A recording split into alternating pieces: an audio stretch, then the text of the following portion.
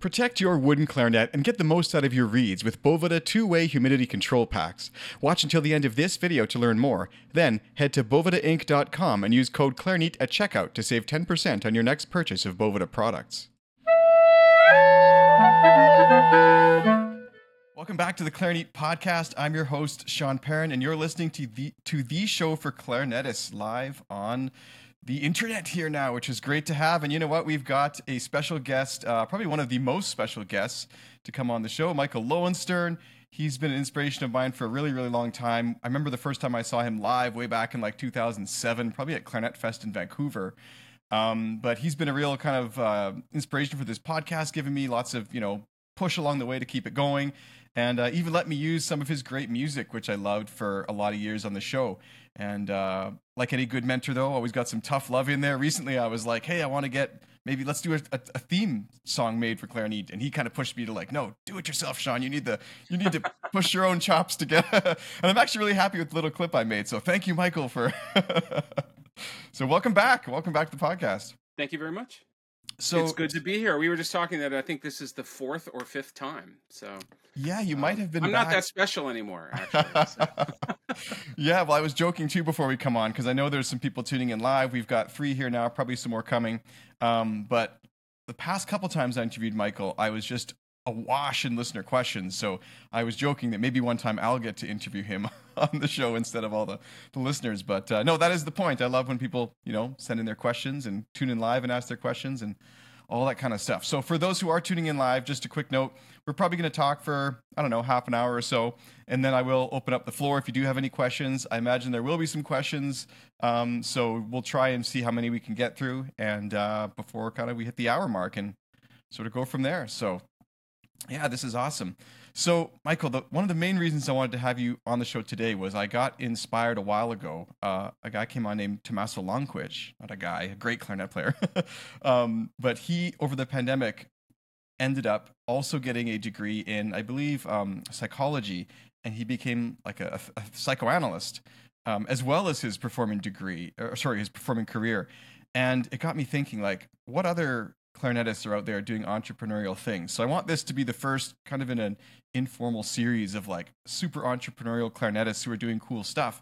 And Michael, you're probably one of the most successful. I mean, you went from last time we talked, I think, selling t-shirts on your website and some music scores to being like an international, recognized dealer of all sorts of instruments, and upcoming soon too, like you're going to be one of the first, I think, to be selling this new Bakun-based clarinet. Like, so walk me through kind of the journey from selling t-shirts to selling all sorts of stuff and being a leader in the industry, really. Actually, the first thing that I sold was these teeth cushions.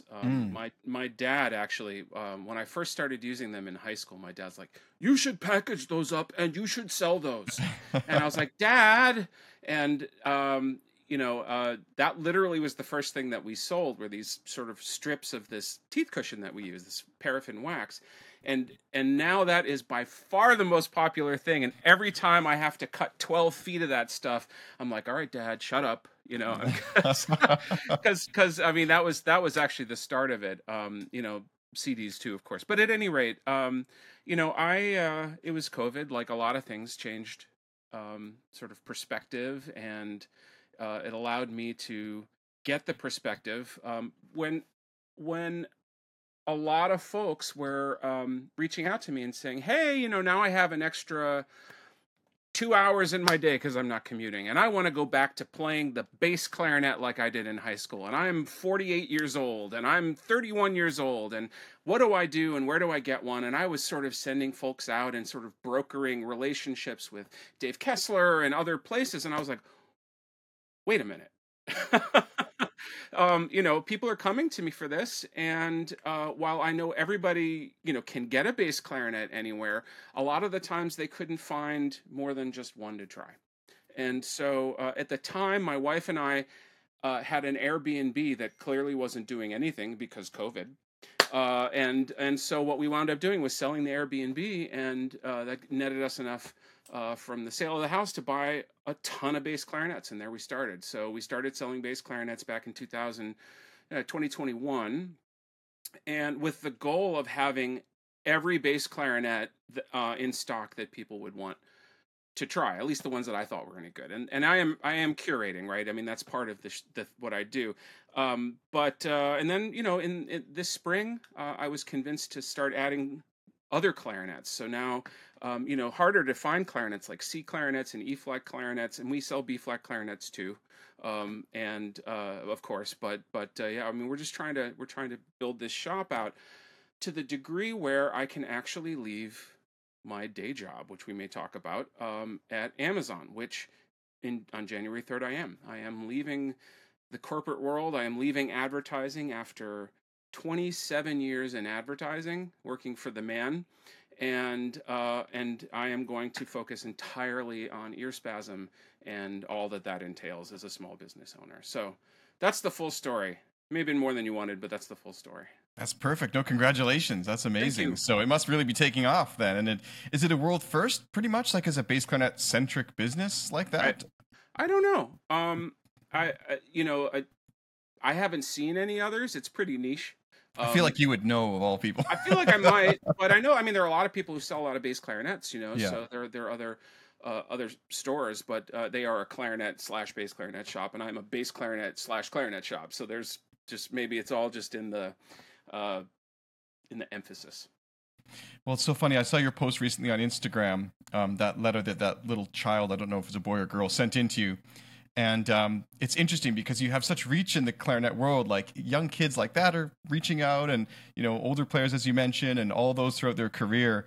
I imagine though that note meant a lot in some ways. What was that like, getting that random note from a kid who's somehow following? Well, what I found out is actually it's not a kid.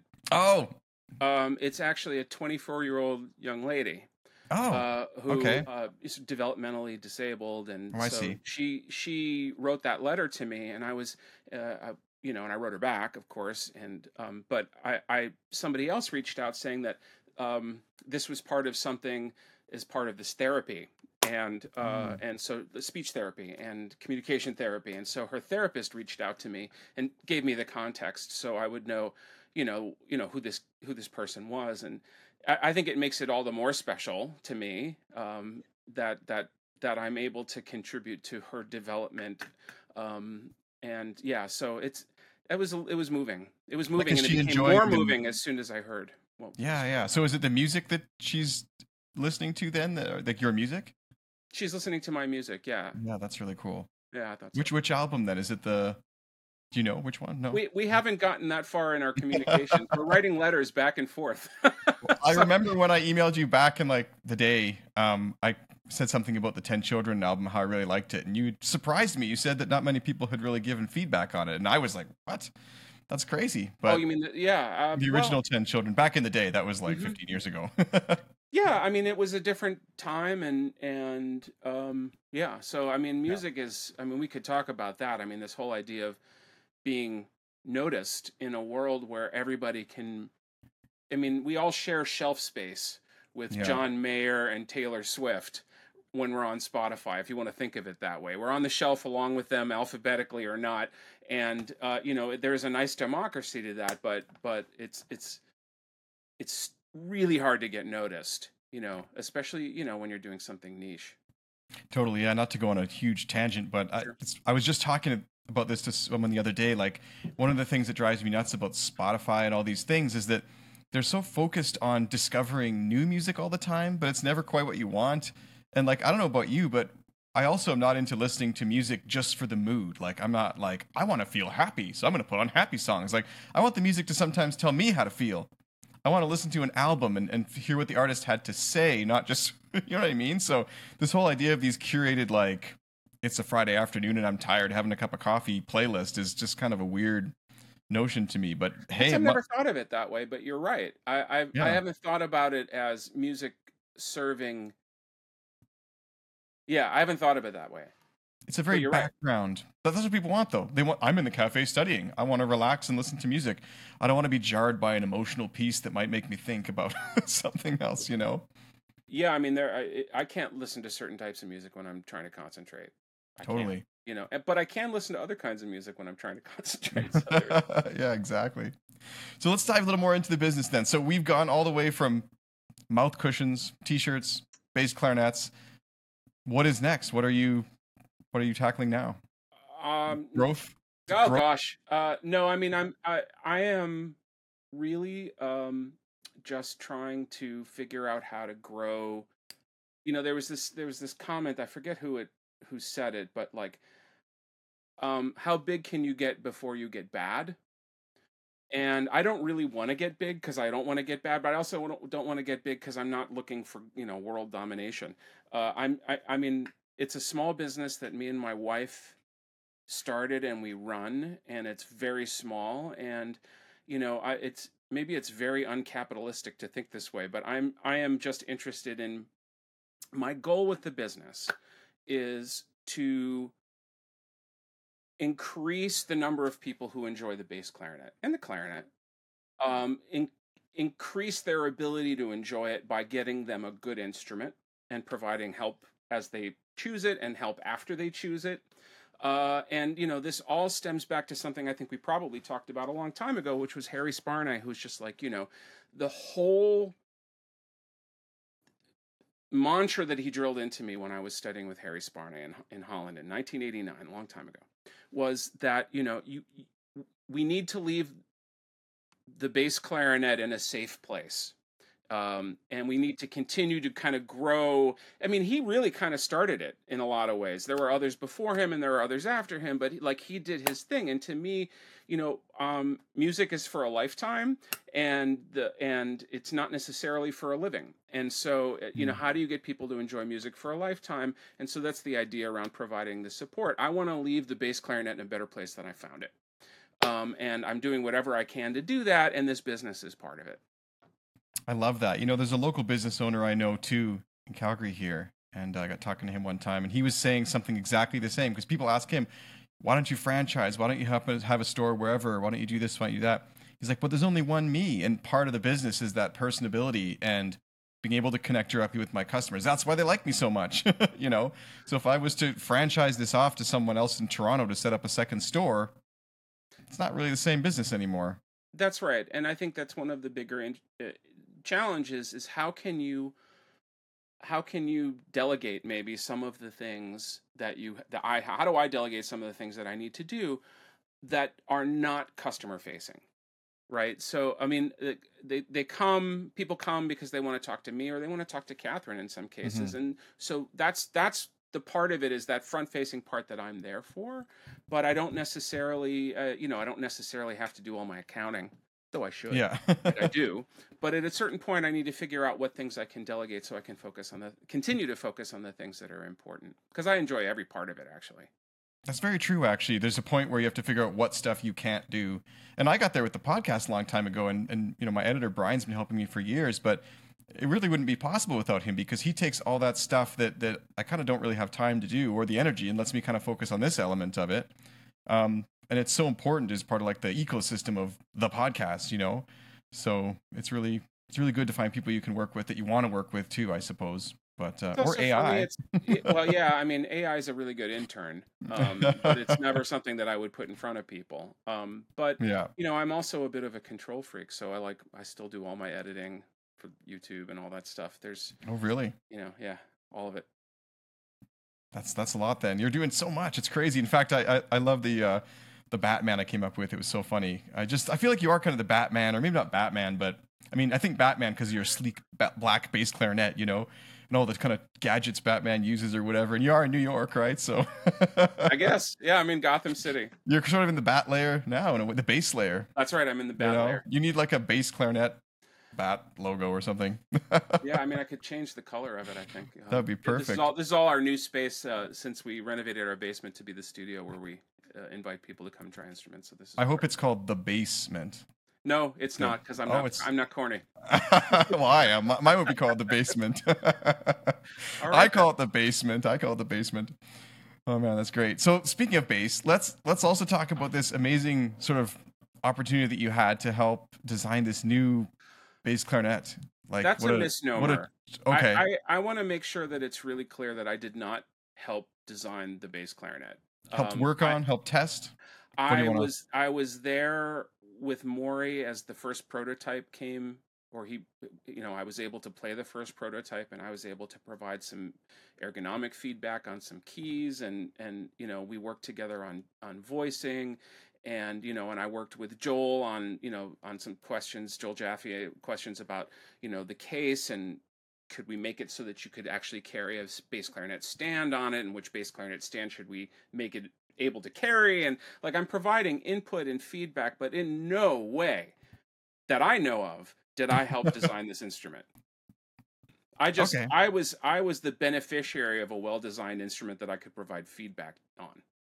Okay, I can appreciate that, but I feel like that's still helping design it and I stage. just wanted to be completely upfront. Yeah, no, The Maury should take all of the credit, because this is a guy that has been promising / threatening a bass clarinet to the world for like 25 years, and I've heard about it, and I'm really glad I didn't hold my breath, but I am glad now that it is nearly here, and I am so excited for the world and for Maury and for for me, and I think it really is a tremendous instrument, and it is the beginning, I think, of a different generation.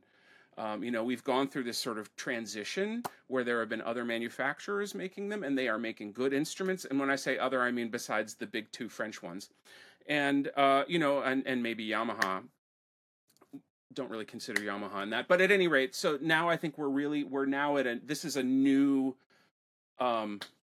peak, and I think that this is just what I know that Harry Sparney would be really happy. I think about him a lot, and I think about what has happened since he's been gone, and where the bass clarinet is going, and the renewed interest in it, and the renewed development for it. I'm just so happy that we get another one soon.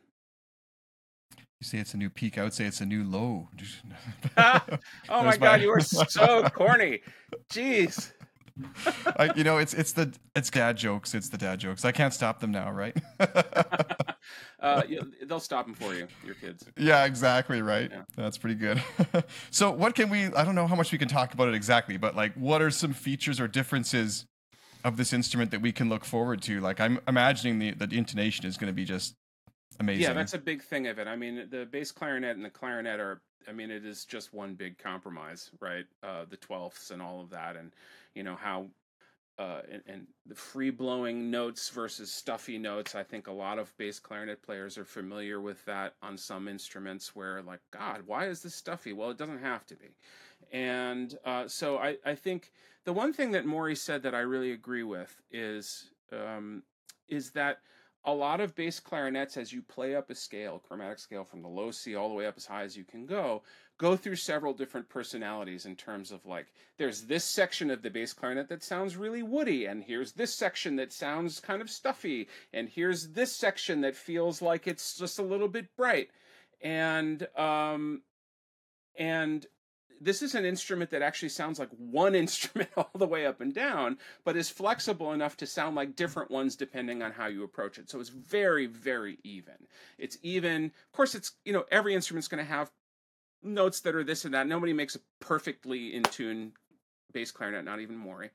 Then there's some other really thoughtful parts to the instrument that we've been talking about, and I think those are gonna continue to be developed as Maury looks toward the high end of the range. But what I think is really the easiest thing to say is terrific and outstanding compared to whatever else is out there is the evenness of its scale, both intonation and timbre. And how amazingly easy it is to play. It is just a lot of people struggle with the high clarion register G A B C. How does that note squeak? How does it not squeak? How does it not grunt? The instrument just kind of plays, and so it's a great instrument for people who have already kind of mastered it or are on the way to mastering it. It's also a good instrument for people who are like, I don't know, I want to buy my first bass clarinet, because yeah, it's expensive, but it is not as expensive. I mean, you could get two of them for the price of some of like a Tosca. So I think it's really well positioned, and I'm excited about that. I'm also excited to see what other parts of it, the input that I've provided, are going to able to make it into this instrument. I obviously play a lot of of electronic music, and therefore need a place to clip microphones.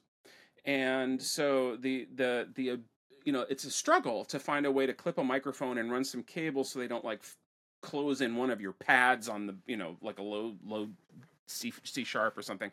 So how can we make an instrument that has some of these thoughtful touches for people who do play a lot of amplified music, and bass clarinets are being used a lot in that kind of an environment, new music that's amplified. So stuff like that. There's just a lot of thoughtful thinking, and I got to say, one of the heroes over there is Maury's son, and he is an engineer like I have never seen. Jeremy's just like, he's doing some great work. It's such a family affair over there. Mary and Maury and Jeremy and everybody. Yeah, no, I think that's one of the things I really love about the Bakun Instruments too. Is I remember when I first started there, I was like, this is almost like the Apple of the clarinet world. Like they want to solve these little problems that, to me, a lot of other manufacturers were not interested in solving. And I was like, but why not? And I've really enjoyed playing the Cocobolo wood, which I wanted to ask you about actually. I don't know if it's the first bass to be produced in Cocobolo, but probably one of the first kind of mass market in that price range, I would think. Maybe not. There's some other you're ones adding now, a lot of, yes, it is the first mass market, if you want to call it mass market, bass clarinet in that price range that is Cocobolo. Sure. With Bakun stamped on it. Yeah, with Bakun stamped on it, that's called the Q series. Yep, 100%. You're right. Exactly. What a great question. No, there are other bass clarinets that are made of Cocobolo. I own one. It's made by Ubel. Okay. And so there are other, and Ubel makes a Mopani bass clarinet that I think is terrific. I like it so much that I don't actually carry the Grenadilla one anymore, because I think the Mopani one is just slightly more expensive and like tons better than it. So I'm like, I'm going to focus on that one. Again, that's just like decisions that we make as retailers about what we want to, carry and how much of it and that sort of thing. I guess my question was really about the playability and the tone quality, but also the care and maintenance. Because for me, I found I really love the Cocobolo. First of all, it just looks amazing, but second, it gives me a bit of a kind of a more vocal kind of sound. I would say warmer, maybe. I know it's a little bit subjective, but what's your interpretation of the two woods? I've only played the Cocobolo one because that's all that has been available to me to play, so I have nothing to compare it to. How did it feel, though? I think people want to know, like, how did it feel? It felt fantastic. I mean, I have a clip of it on my website where you can, order it if you want. And that's live now. Yeah, it is. You can. Okay, last time I was there, it wasn't there. Nope, it's there. Yes. And already a lot of people have ordered it, sight unseen. And but there's a little recording of me playing, and it is, it's a free-blowing, beautiful, very lyrical, lots of high mid partials that I like, which gives you ring. It's, a lot of bass clarinets have a scooped mid. If you want to think of it in terms of an equalizer, the middle range of it can kind of get a little bit dead. And this has a lot of ring to it. It also has a lot in the upper mids, so like around 7,000, 8,000 hertz, which gives it a lot of presence, which allows it to carry. It's got a really nice solid fundamental. Most bass clarinets do, but it's all of the fundamentals above. I'm sorry, it's all of the all the frequencies above the fundamental that that really give the instrument its character, and it's a shape, and it's literally a shape when you're looking at it on a scope, and it's a shape that I really appreciate. It's a beautiful sounding instrument. For the Cocobolo wood, do you find in your years now of retailing different woods, do you find that it is more prone to cracking? Because I always hear this from people like, oh, be careful with the Cocobolo. But you know what? I've played my Cocobolo instrument now for 6 years, I think. And my previous one, 3 years before that, I never had any issues. I just take care of my stuff. I mean, I feel... I don't think it's about that. I think, in my experience, and this is my experience as a retailer of the instruments that I have, I would say 20% of instruments crack. They crack if they are, doesn't matter the make, it doesn't matter how expensive it is. Every instrument, every one of them that I've sold, bass clarinet has, well, except for Ubel, has cracked. And so if an instrument cracks, it cracks. But the thing I want to say is like, um, it's really important what happens after it cracks. Do you have to order you have to order the new joint and wait 9 months for it to show up, and meanwhile play with a pinned instrument or play with a glued instrument? I mean, it's really important that the company that stands behind the instrument warranty is able to provide you a solution quickly. Yeah. And so, to me, cracks happen, and it really is important that there's a company behind it that's able to say, yep, got it, here's what we recommend. If you want to replace it. If you want to pin it, here's somebody to pin it for you, and here's a solution for you quickly, because nobody wants to wait. Yeah. No, I think it's a lot to do with the maintenance too. I mean, the one instrument that I did crack in university, I stupidly was like walking outside with it between concert venues. I'll just tuck it in my coat. I won't put it away. I'm too lazy to. And bam, it blew up basically. And I was like, well, that's on me, you know. It's -30, right? What was I thinking? Not much, apparently.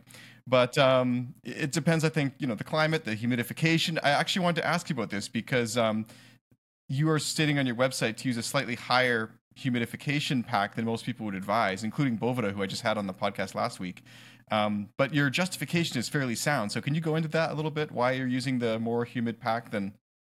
Well, unless you're using a Lomax HumidiPro case, your case is not airtight or humidity controlled that way, and so you're going to lose humidity through the zipper. I mean, like so having something that I've noticed, slightly higher than once, if you stick a hygrometer inside, you'll notice that the inside does not match your Boveda. Your Boveda might say I use a 59 or a 58, but it registers 48 in the case, which is where I want it to be. And I think it would be ideal, maybe if the case stays closed 100% of the time, but you're also opening it to practice, hopefully, and play. And so you're letting out some of the humidity too. So yeah, that made sense to me to kind of go for the 58 or the 62 if you want your target to be 49. Yeah, and it also depends on how big your Boveda is. The instruments here in the shop, I keep them in humidors that are set at 50%. And then when they go out, I put in a big ass Boveda, not one of the 58s that you see that are like this big. I'm talking about like a 62 that's the size of Kentucky. And and I know that's overkill, but these are big instruments with big cases, and I don't know how far they're going to travel. And I just, it's a small price to pay for that security that I feel. Totally, yeah. I recently learned that those are recyclable. Did you know that? I know they're just salt and water. Yeah, some kind of proprietary mix with a permeable membrane or something, and then you can just recycle just drink it. Just open it right up. Yeah, the guy made a joke about that actually on the episode, and I was like, I don't know if we should be saying that to people because someone's gonna like mix a martini with it or something. You never know out there. But that's an interesting thought. Bathing. But, yeah, bathing. It's like a bath salts or something when you're done with it. Maybe, I don't know, but yeah, I've been using those things for years, and it's just so interesting because it's one of those advancements that's just so much better than what was out before. I mean, for me, I remember in university, again, using like orange peels or those little damp it things that would spill everywhere and ruin your pads. And this is just so much better for woodwind and wood string players, I guess. But well, let's open. It's almost 11:30. So I feel like we've had a great chat here about your business and the bass clarinet. Is there something else you wanted to add or wanted me to ask before we open up the floor to the wonderful guests who are tuning in today? Well, if there's anybody who has questions, we can do that. Otherwise, we can continue to talk. If anybody, who knows? If Maury's here, he'll talk the rest of the time. So let's see if he has. I think Maury's here. I think a few people are here. It says 7 are here now. So let's open up the floor. If you want to chat your question, there's a little chat box. You can click that and then type your question, and we'll try to answer it. Or if you're using Chrome, you should be able to like raise your hand, and then I can invite you to actually go on video. So if you'd like to try that, you can go ahead and do that in the chat or by clicking that little button. And otherwise, Michael and I will just keep going here. So one question I had for you, Michael, while we kind of wait for that to come up is, how are you doing with the whole multitasking? Because I'm also a very busy guy. I'm working on the podcast. I got another podcast. I'm working with Bakun. I was doing some music clinics and things, which I'm not doing this year, taking a break from that. But I've also got the kids, and we got cats. I don't know why I did that, but there's just so much going on, and you'd like to have some downtime in your life too. So how do you manage, or do you have any tips for kind of managing your incredibly busy, or is that just how you Um, function? well, I mean, let's think about all the things I have to juggle. I have to juggle Amazon still. I too am, I have my own business. I have to write music. I have to make videos. I have to edit videos. I have to, take photographs of things for the website. I have to take care of my dog. I have to take care of myself. And everything is prioritization. And so I have a touch of ADD. So I use that as a superpower in a sense where I'm able to work really quickly on certain parts of it. I can get something 90% of the way really fast. So and so I can bring a lot of things up to the place where then, I need to focus and sort of finish them so that they get all the way to 100%. But my wife, Catherine, who's just such a tremendous partner to me, is understands how my brain works, and so she and I will sit and we will just sort of create checklists of things that I need to do either today or tomorrow or next week or whatever, and I'm able to sort of then I don't the ADD part of me doesn't forget stuff. So that's how I tend to organize my day, as sort of looking at this list of things that are outstanding to do and the ones that we may have added in the last day or so, and just sort of tackle them. And I don't watch a lot of television. I don't play a lot of video games. It's a lot of work, but it is really just about priority. The things that do suffer are my practicing. I don't really get to practice as much as I'd like. I don't perform very often anymore outside of YouTube, though. That is what's going to get replaced when I leave Amazon. I'm going to be able to travel a lot more, and I've already booked several little tours for 2024, which I'm very excited I get to do again. That'd be very cool. You're a fairly technologically savvy guy. Like, are you using a certain app for this to-do list, or just old-fashioned It on is paper? literally analog as a notebook that we write in. If you're interested, there's an app I use because I'm the same way. I get so scattered, and I can be like starting one thing and starting 4 other things at the same time. And like, I realized one time that unfortunately, I'm not good at multitasking.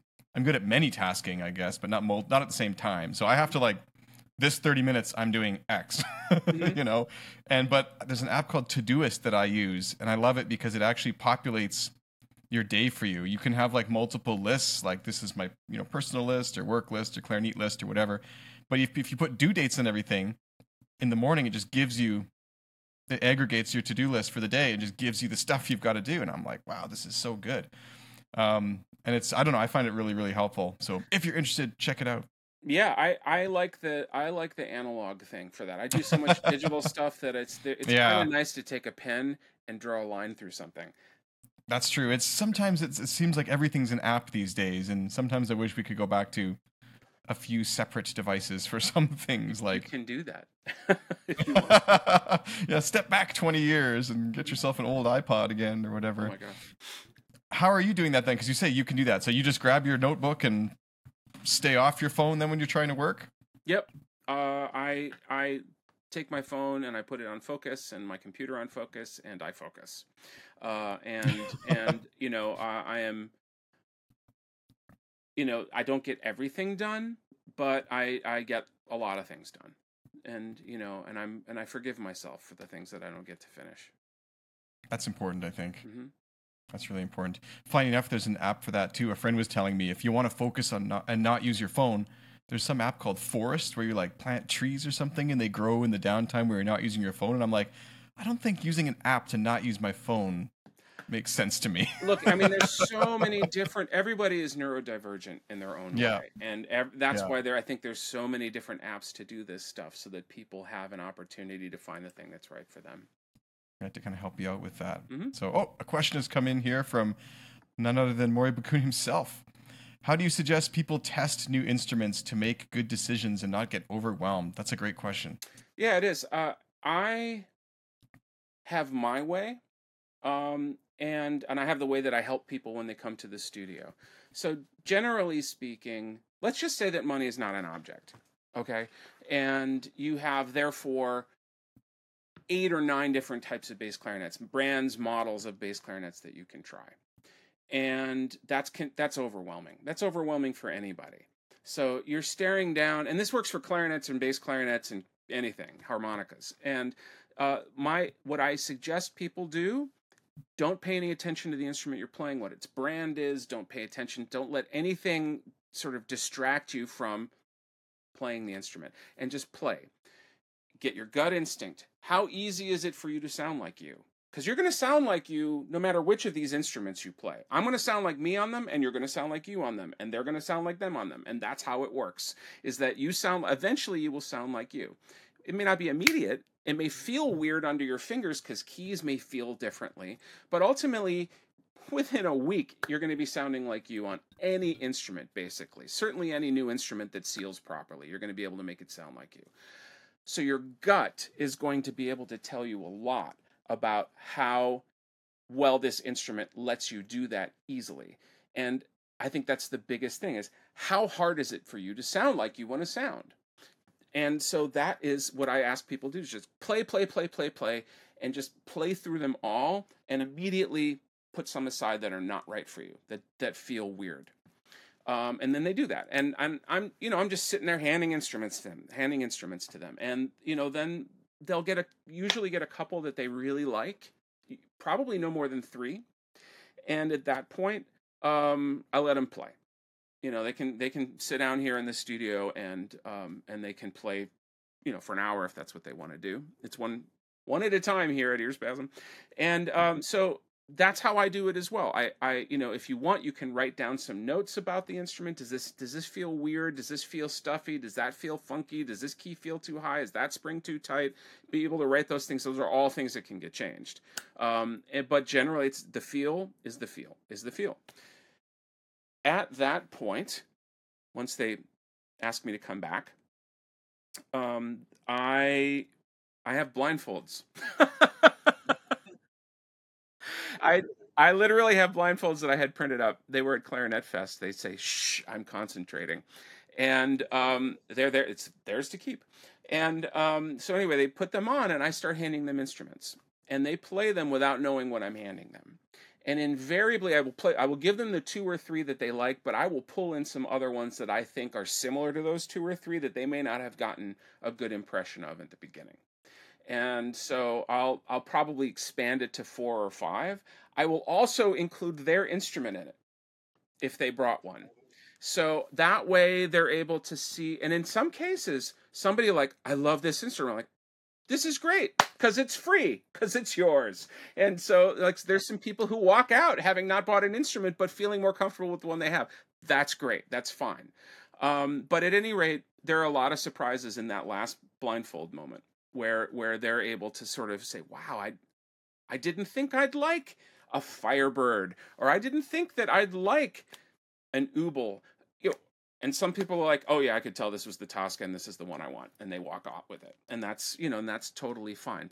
So I feel like, but ultimately, and this is the answer to the question, is more times than not, it's the first instrument they liked at the very beginning is the one that they go home with. Because your gut says so much. Really? So even if you mean people just generally lean towards the right one intuitively? Mm-hmm. That's what I find. That's what I find. There have been times when that's not the case.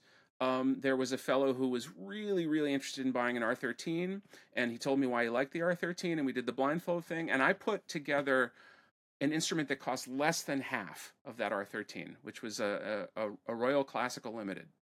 R13 is like $4,500. This thing was like $2,100. And he was just like, this is fantastic. And I'm like, take off your blindfold. And it's this instrument. He's like, holy crap, this is amazing. And I'm like, the instrument chose you. It's just like Harry Potter. I want to kind of spin Maury's question around a little bit. What do you suggest people not do when they're testing? Anything specific? Like, I mean, I've seen the whole Clarinet Fest thing where people play like a 40 octave scale as fast as they can, and I'm not sure Well, I that's don't know the how best. useful, but frankly, I don't think trying to buy a clarinet at Clarinet Fest is the wisest move. Personally, Yeah. I discourage people from doing that at Clarinet Fest, even though I'm trying to sell instruments at Clarinet Fest. Anyway, I think everybody's really different. It depends on your level, right? So I've had folks come in who've never played bass clarinet before, really ever. And that whole process is so different than someone who is a professional and they're here to try twelfths. And they're here to sort of, they know what they're looking for. So it really varies. But if somebody who's never really played a lot of music has this list that someone gave them that says make sure the 12ths are in tune, but they don't even have a mouthpiece they can play like that, then those folks I would be like, please don't get so granular so quickly. You're not in a place where granularity is going to help you make a decision. So I think that the best thing though to do is, first of all, don't overwhelm yourself with choice for the whole time. And second of all, don't make a decision if you're not ready to make a decision. A lot of people, probably at least a third of people, I'm like, I think you should just go and take a walk around the block or go home and come back next week, and that perspective will allow them, because your brain gets tired, and so I start to recognize that, and I'm like, I mean, unless they're traveling, and a lot of people do travel from all over the world to New York to come and pick out an instrument, and that may not be possible, then maybe a walk around the block is better for them. But I do the opposite of hard sell. I do hard not sell, because I want to make sure that they feel like they're in control of the situation. Well, it's smart because there's not really a such thing as sales. People always sell themselves on something, That's what they you say. know? That's what they Yeah, say. that's what they say. But I think that giving people a comfortable experience that they're making the right purchase decision is more important than selling them a bass clarinet. It's like Inception. You got to plant the seed and think they put it there, you know? No, I don't play games like that. And I don't know if, No, and I think you're not serious, but I mean, it's no, really I'm being, important.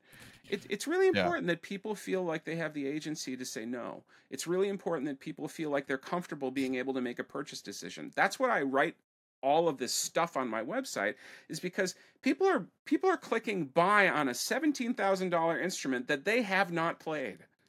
yeah, yeah. And part of what I learned at Amazon that I carry is, how do you make somebody feel comfortable making a decision on a purchase that they usually do in person? So wait, this actually adds an interesting element to this question. So you're talking a lot about people coming to you, trying at your location. They got 6 or 8 to try from. What is the experience from you like different when you're kind of shopping online like that? And what would you advise for people who are doing it remotely across the country and they can only try 1 or 2? Write me. Right. Okay. Yeah, I mean, I sell more instruments after having long email exchanges Okay. with Just really people getting a than, feel for the person and what they yeah, want and, and and get a yeah, yeah. sense of what they want. And I mean, there are people who click buy that I've never heard from, and they are buying expensive ass bass clarinets, and awesome. But I think the ones that are happy are the ones that are able to sort of have consulting. I think that's one of the things Yeah, that yeah. that a small business like mine can do. Totally. We've had another question come in here. This is from Brian Chappelle, who's Clarinet's editor. So thank you, Brian. But also, I think you just might have met him in Seattle a few weeks ago at the can't remember what that event is called, but there was one out there. He says, "Hi, Michael. A question to add to the queue. I'd love to hear about any memorable performance stories you have, whether it's live electronics going haywire or just a specific artist you've played with that you admire a lot. What are some of your most memorable performances in your career?" That's a good question. Sure. I mean, some of them memorable. Some of them are memorable for good reasons. I toured with the Klezmatics for years. Back in the late '90s, the Klezmatics is a very well known, very popular, Grammy winning klezmer band, and David Krakauer was their frontman for a long time, and he left pretty abruptly. And they called me, and they're like, "Do you play klezmer?" And I said, "Yeah." And and then and I hadn't. But I went to Dave Krakauer and I was like, hey, I just did something stupid. And he taught me all the tunes and everything. Anyway, so Klezmatics, we went to Italy, and we were playing in Verona in the middle of a square. It's the same square where like the Romeo and Juliet balcony is, like the famous Romeo and Juliet balcony. And I'm standing there, and so we're in the middle of like streets are coming out like straight out from this square in every direction, and I'm fronting the band because I play the clarinet, and there I could not see the end of people at any street. There had to have been 50,000-60,000 people there, having the best time because klezmer music is so joyous. That probably is the most memorable experience that I've had performing ever. And I've had some, I've had issues, bad things that I don't dwell on. Like, my instrument, a screw fell out on a live radio show, and like it was part of an ensemble, and I had to walk off stage and figure out what was wrong. I've had my neck break in concerts where I remember that happened, and of all people, Gregory Barrett was in the audience, and he like runs up on stage. He's like, "I have one for you," and I was able to finish the concert. So things like stories from the road like that, where your gear falls apart, or none of my gear showed up because I was going to Florida State, and all of the bats from the Florida State baseball team had to get on the plane, and it was too heavy for my stuff. So stuff like that all the time, sleeping in airports, stuff like that. But the most memorable ones are these, like that one, and then playing. I remember playing with Steve Gadd, who was my favorite drummer of all time. It was part of New Jersey Symphony, and it was I think it was Art Garfunkel was in the front, but his band, including Steve Gadd, was back there, and I was sitting right next to Steve Gadd. I could barely play. That's really cool. That's really cool. Yeah. Have you considered that audience size of the 50,000-60,000 people, as exciting as that was, like that's about your YouTube audience size now, too? No, it's not. No? How many people do you have on YouTube now? Isn't it? I don't know. I mean, but it's rarely that many people. But it is an interesting point that you're making, which is Let me check. It is a totally different world in 1997 than 57,000. Okay, 57,000 on there now. Yeah, but they're not all there in one place at one time. But that's true. That's true. But anyway, I just try to make stuff that people find interesting. It's and doing it now in my 14th year is I look at the old videos and I am not this gray, and I have more hair, and it's interesting to try and stay relevant when people that I meet at shows are like, I used to watch you in middle school, and now I have 2 kids my own, and I'm like, that makes me feel really old. Thanks. Yeah, exactly. Yeah. I had the same thing happen to me at the couple clarinet fests I went to. People were like, their kids had come out because they listened to the podcast or whatever. But now I've watched those people, some of them like get their degree and get their masters and get some job in a symphony somewhere. And I'm like, oh man, it's been a while now. Like I've been making this for 8 years. And that's 2 full, degree periods at a school basically. So yeah, so now it's time for you to start getting gray hair, man. Exactly. Well, I'm not going to get that. Mine's just gonna go away. Gray hair is the dream at this point. Hair at all. Another question's come in from Maury. Do you suggest recording the final choices of instrument and listening after? Yeah. After a while, yeah. Yeah. So, yes, and I have a setup in the studio here that does just that. So I have some high-end recording equipment. I have good speakers so that they're able to. So they're not doing it on their phone. And so they can listen, and I'm able to add if they want a hall sound, so so that they have a chance to hear what they sound like in different environments, and dry and all of that other stuff. So yeah, I do recommend that for a lot of people. Not everybody feels like doing that. Some people are a little shy. It's such an amazing thing, though. I mean, I think it's so valuable that the whole service you're providing is really interesting and valuable, but also I think it's kind of really special because it's focused in on an instrument, and your expertise. I mean, it'd be hard to find that at just any kind of average music store. You're damn right. You're really, yeah. How often you get to go try bass clarinets with Batman himself? Oh yeah. Sorry, hold Are on. you still? Hold on, it's the Are you bat still? phone. I'll be right back. Yeah. The bass phone. Are you still like flying and you're playing and stuff? All Yeah, that? yeah. Actually, Yeah. the plane, Earspasm now owns the plane. Oh wow. Yeah, I use the plane to pick up and drop off instruments from the techs that work on it, like Miles DeCastro. It is a 7-hour drive through the mountains, or it's a 2-hour flight. So I will, my plane can hold 6 bass clarinets comfortably, without falling out of the sky. So I will fly there and back. That's just wild. That's totally crazy. It's What a else do you do? great excuse. Like I don't imagine you have a lot of like downtime, but like what other hobbies outside of music or bass clarinet do you have? Are there? I do like playing. I do like playing video games Oh, occasionally. okay. No, but I like to cook and I like to bike. But I am actually kind of a hermit. Okay. Interestingly, you know, I just like just being quiet at home. I mean, my day is so busy that my hobby is not working. So that's kind of what I enjoy.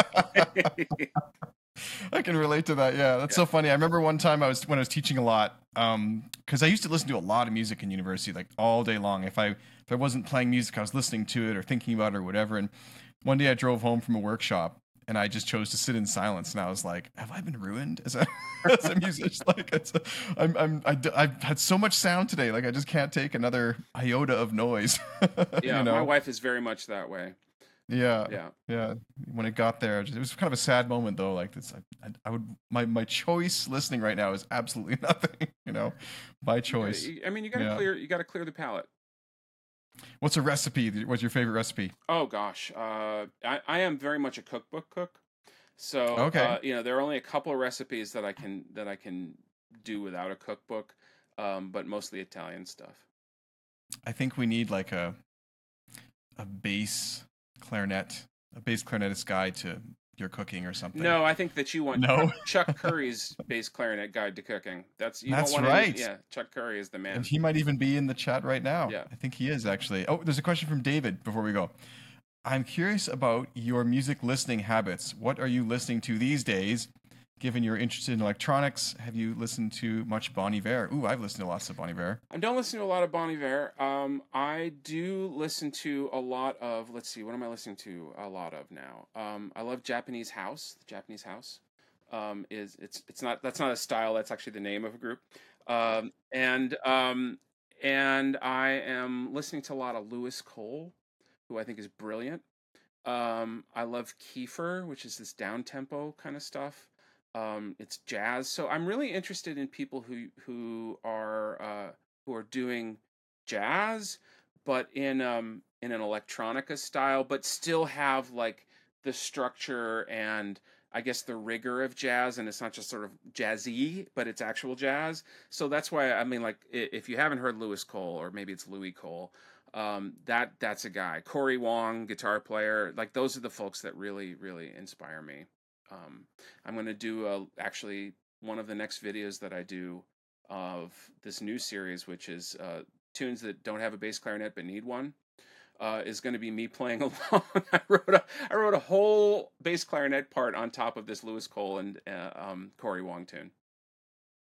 I just saw that video come out. I haven't watched it yet, but I'm excited to because that's such a great one. Do you That's have any? Lawrence. Yeah, that's a different one. It was Lawrence, another great band. Do you have any of kind of your favorite examples of the bass clarinet being used in more kind of like pop music? I mean, They're just not that many. I think the one that I think of, a band that I like a lot. I mean, we all know the Beatles used it and blah blah blah, but one of the principals of a band named Meat Beat Manifesto, which is Jack Dangers, whom I've never met, plays a little bass clarinet in his crazy electronica stuff. He sounds like he's never really studied the bass clarinet, but he is there wailing on it as best he can. So I'm a big fan of his music. The bass clarinet part of it is whatever. I just think it's kind of cool that he uses it. have you ever heard of Bonobo? They've Uh, got a bass clarinet, and no. I was surprised when they toured here. I saw them a couple years ago. Bonobo. Yeah, a guy playing bass clarinet on stage as part of the band. He would go back between saxophone and that, but it was pretty cool. Huh. I thought that was kind of neat. There's another one, band called Peace Orchestra years ago.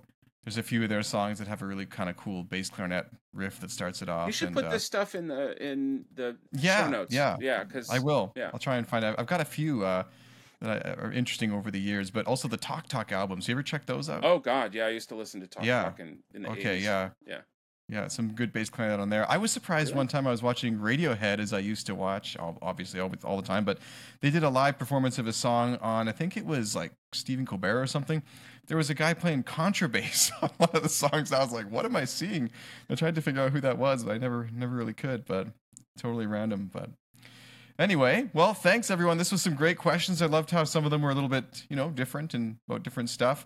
David, I wanted to ask, was there bass clarinet on any Bon Iver album that I forgot? I don't seem to recall any, but maybe there was. I know there is on the new Bjork album.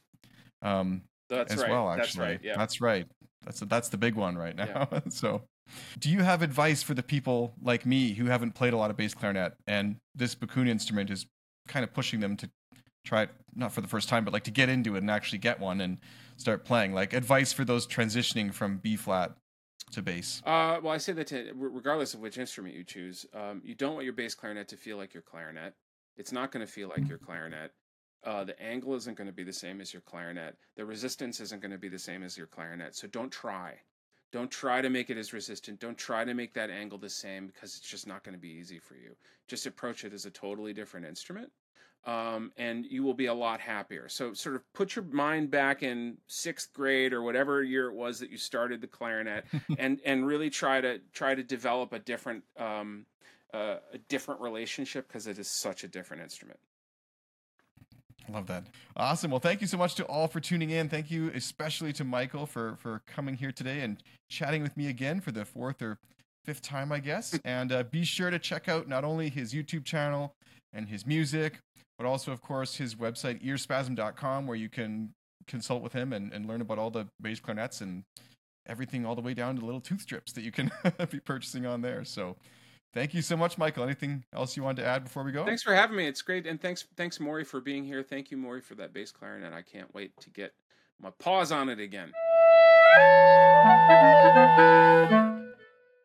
The Clarinet Podcast is brought to you in part by one of my favorite products ever, Boveda two-way humidity control packs. I live in a super dry and cold climate in Canada, and so taking care of my instruments is a real challenge. However, it's effortless with Boveda. Every 3 months, I just replace the Boveda pack in my case, and I know my clarinets will be comfy and cozy inside. If you use cane reeds, there's also a mini version that fits inside most reed cases and keeps your reeds at their best, so they're ready to play when you are. Check out Boveda's offerings for clarinetists at bovedainc.com and use code CLARINET at checkout to save 10% on your next purchase. Click the link in the description below to learn more.